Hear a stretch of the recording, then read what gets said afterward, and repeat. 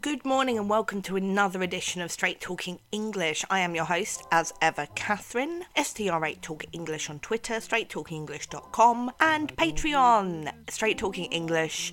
If you like what I do and you'd like to support my show, check me out on there. Every dollar, because for some reason it's in dollars, every dollar helps, and my top tier donors will get an episode, a custom episode, fully researched of their choice. That is a good deal, team, I've got to say. So, part 2 of our mini-series. Last episode we were talking about dreams, we were talking about the 1920s, dreams in Of Mice and Men, and today we're going to talk about John Steinbeck and where he fits into the birth of his novella. Obviously he wrote it, but where does he fit into this? Born in 1902 in the Salinas Valley in California, where like all of his work is set. This is how he describes himself. He said, "Among the generality of men I am tall, 6 foot even, though among the males of my family I am considered a dwarf. They range from 6 feet 2 inches to 6 feet 5, and I know that both my sons, when they stretch their full height, will overtop me.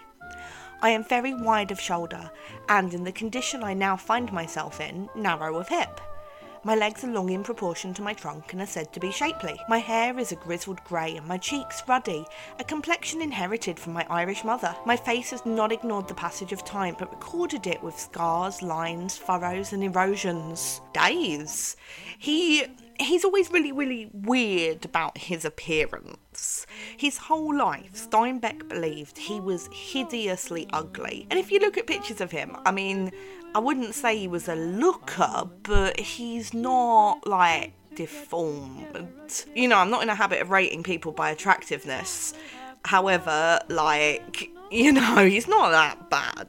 But he was convinced that he was this disgusting troll no one would ever love. "My earliest memories of Salinas," he said, "are so confused in my mind that I don't know actually what I remember and what I was told I remember. I'm fairly clear of the earthquake in 1906. My father took me down Main Street and I remembered brick buildings spilled outwards. Our wooden house was not injured, but the chimney had completely turned around without falling. Salinas was not a pretty town. It took a darkness from the swamps.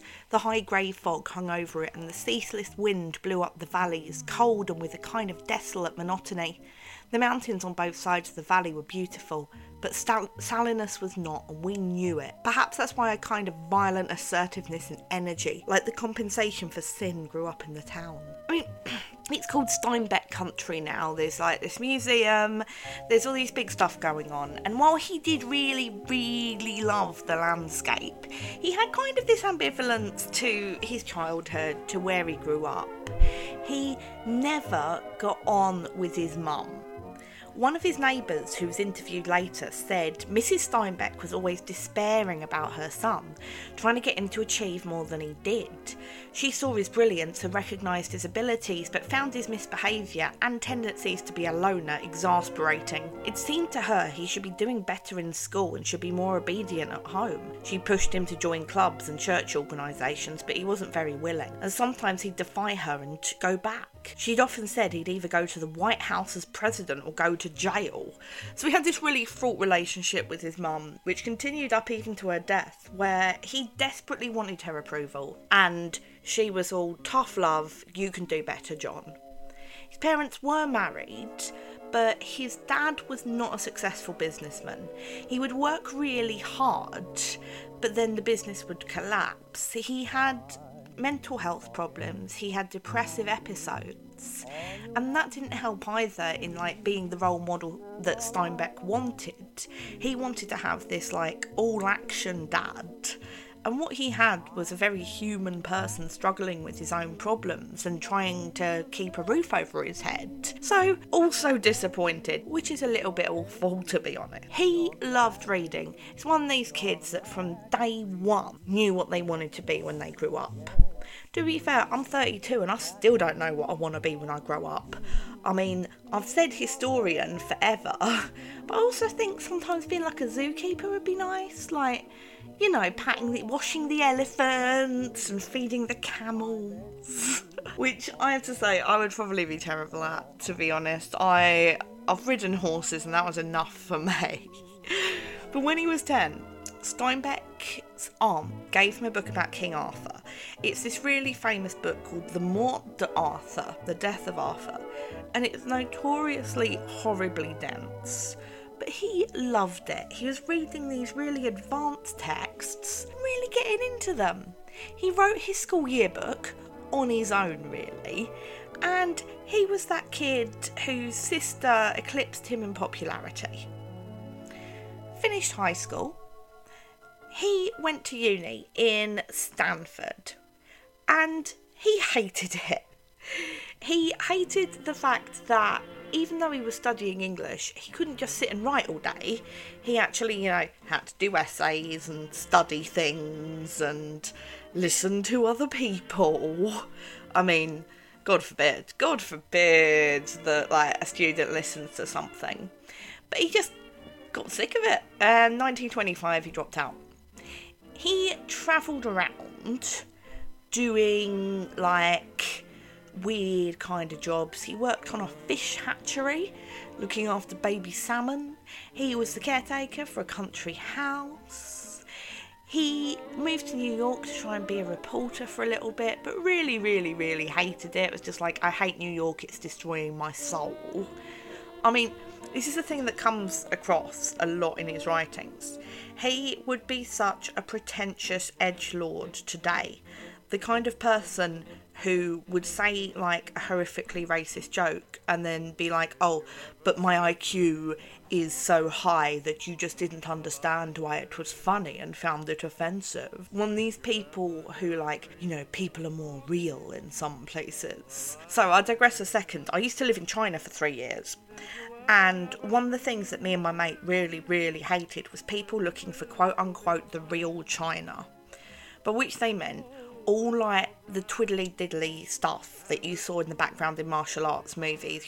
People with the conical hats and rice paddies and, pagodas and stuff. And yeah, you can find that in the touristy bits, but that's mostly in movies. And of course we're in the real China because we're literally sitting in China. But there was this guy who we met at a bar who would say, oh, I hate people in cities. This isn't the real China. I'm going to get out of here and I'm going to find the real China. And I'm like, bro, you're going to realise that if you want to live in the country, it's kind of rubbish. And also everyone in the countryside has a VPN and watches, American movies they've got from Hong Kong. Dude. But that's what I think about when I think about Steinbeck. He wants to get to this real heart of the working man. And I'm like, dude, just accept what's in front of you. When he was working as a caretaker at this country house, he met a girl called Carol, who became his first wife. She got him kind of interested in politics. There's a bit of controversy about whether Steinbeck is a communist. He says he's not, but The Independent wrote an article last year, 2018, at the time of me recording this, saying that he was a Marxist. And in fact, George Orwell, author of Animal Farm in 1984, actually kept him on a list of potential commies. I mean, it's kind of weird. He, of course, the great ego, said, I read a piece about myself recently written to reassure my readers that I am not a revolutionary. At the same time, the Communist Party denounces me in the same term. I hasten to inform both the extreme right and the pseudo-right, which calls itself left, that they are both wrong. I am a very dangerous revolutionary. Me and my work they do not like and have eliminated where they have the power. My books have forbidden entrance to Soviet centres, not because they are truly revolutionary, but because they are.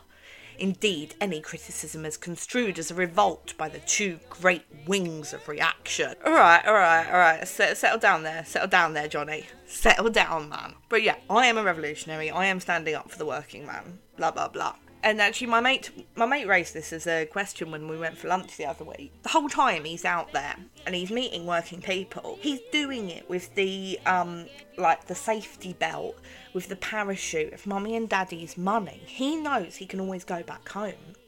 And when he's married to Carol, she supported him financially. So could he ever really get to grips with the problems that a standard person would have? It's like, no, you can't really. The one philosophical idea that he did really jump on was one that he made up, called the phalanx. Phalanx.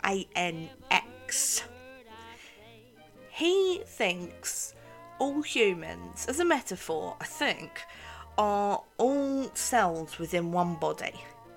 And we all have some kind of collective memory and function as a societal whole. We know with certain arrangements of atoms we might have what we call a bar of iron.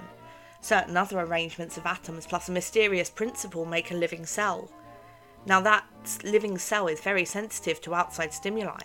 A further arrangement of cells, and a very complex one, may make a unit which we call a man.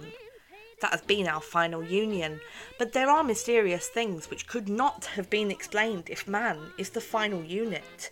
He also arranges himself into larger units, which I have called the phalanx. The phalanx has its own memory of the great tides when the moon was close, memory of starvations when the good of the world was exhausted, memories of methods when the numbers of the units had to be destroyed for the good of the whole, memories of the history of itself. And that's kind of where we're at in terms of Steinbeck's thinking. Is when he's married to Carol, after years and years and years of trying to get books published, that he finally wrote Of Mice and Men. It was the first one of his books to really hit the mainstream and actually prove to be a commercial success. So he's sitting there in his house in California, and what is going through his head when he sits down to write Of Mice and Men? He might be remembering one of his summer breaks from uni. He worked at a ranch owned by a sugar company that his dad had also begun to work for. This company did sugar beet, but beef, hay, alfalfa. His biographer, Jay Perini, who I've drawn on a lot in the book I've written up for this mini-series, thinks that this was really important. He said each ranch had a permanent staff, but during certain times of the year, itinerant ranch hands were hired. These were the Bindlestiffs, who eventually became the subject of John Steinbeck's Of Mice and Men, broken men who wandered the countryside, looking for a bit of work on this or that farm. They'd do anything: buck barley, feed the pigs, dig wells, harvest fruit or vegetables, mend fences. Okay, so he might have been thinking of that. He might have been thinking of something a bit more recent as well. So, 1936, he got hired by a newspaper, the San Francisco News, to hang out in California in the San Joaquin Valley to write a series of articles on these migrant labourers in their camps. This series ran for 6 days, different article every day, and it's called, and I'm grimacing, The Harvest Gypsies. So within some communities, gypsy is considered now a slur against Romani or traveller populations. So I try not to use it. But I just want to point out that Steinbeck is using it in the sense of rootless people who travel around in an unsettled state. That's the connotations he's taking from it, rather than meaning literal Roma people. These articles were absolutely brilliant. If you Google them, you can find the whole set. It's gorgeous. They're very long, and they're very beautiful. The people he met also inspired his other book, Grapes of Wrath, that he was kind of sitting on at this point, and we can to a certain extent see Of Mice and Men as the first draft of the Grapes of Wrath. There are so many similarities It's really bad. But we can... No, I mean, it's a great book, but it's just really bad when you put them next to each other and you're like, this is so a first draft, mate.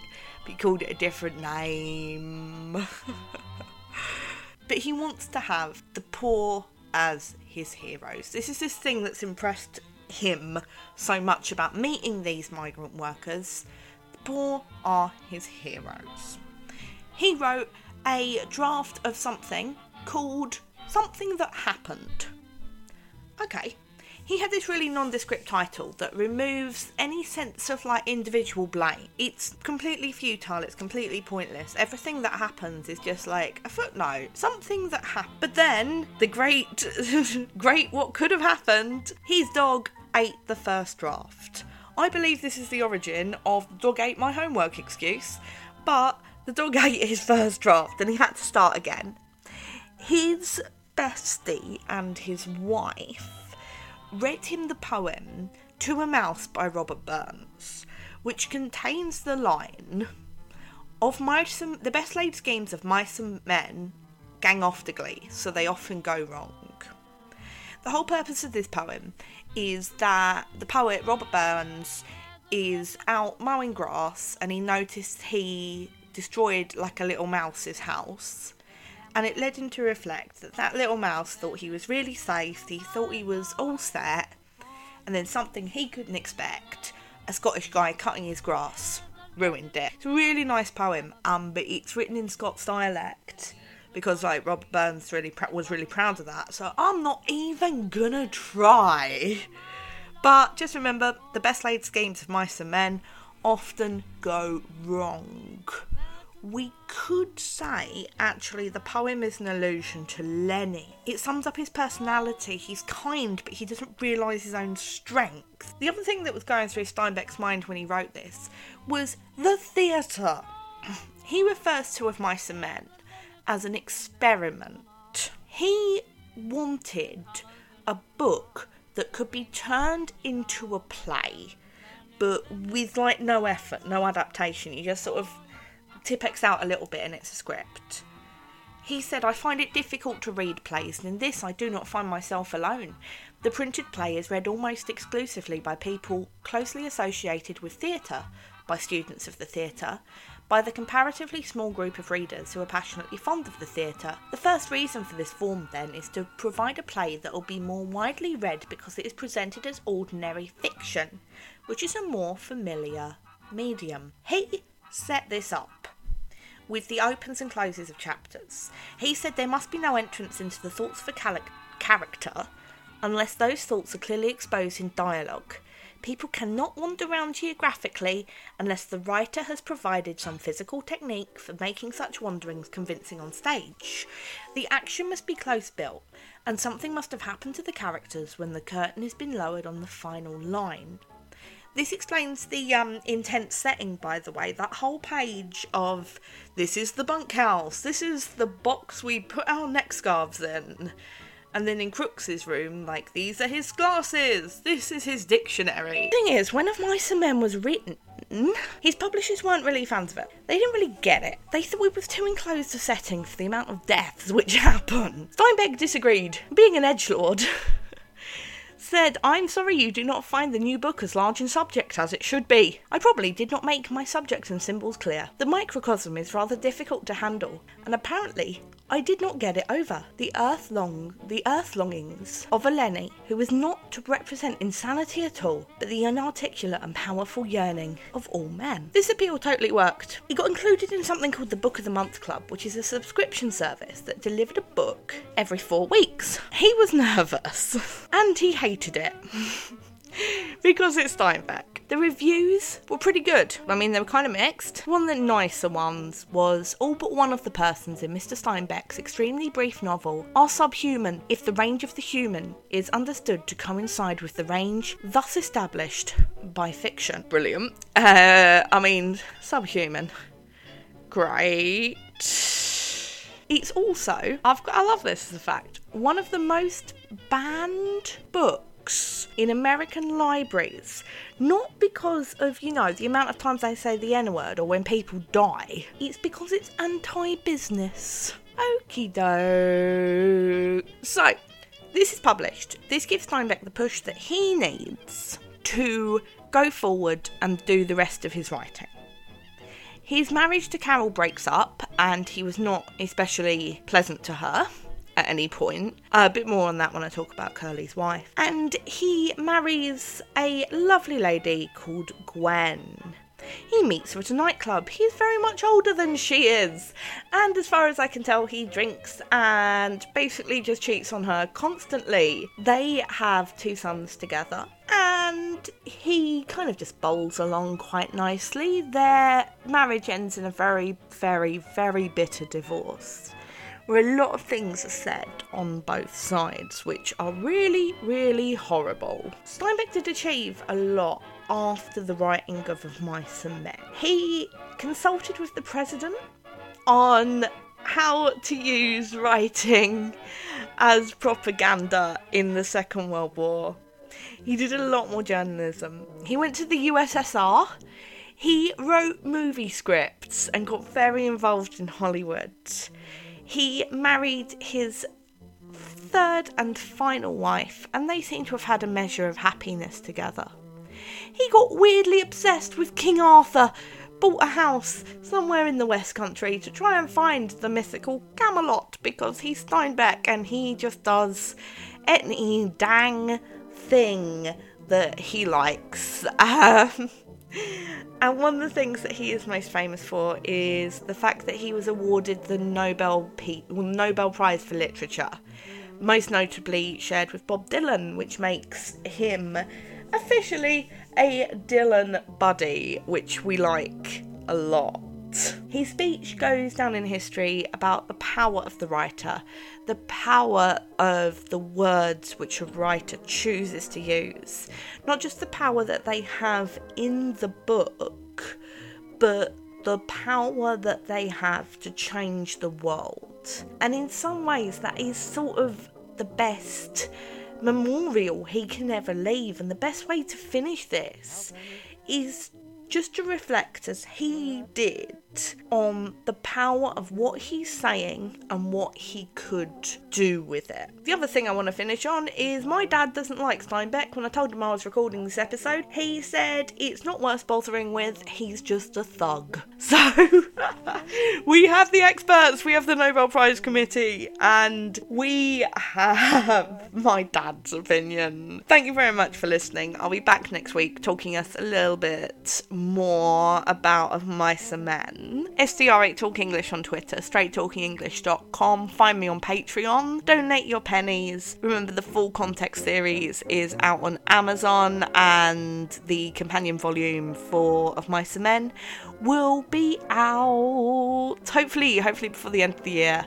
Right, thank you very much. I will speak to you next week.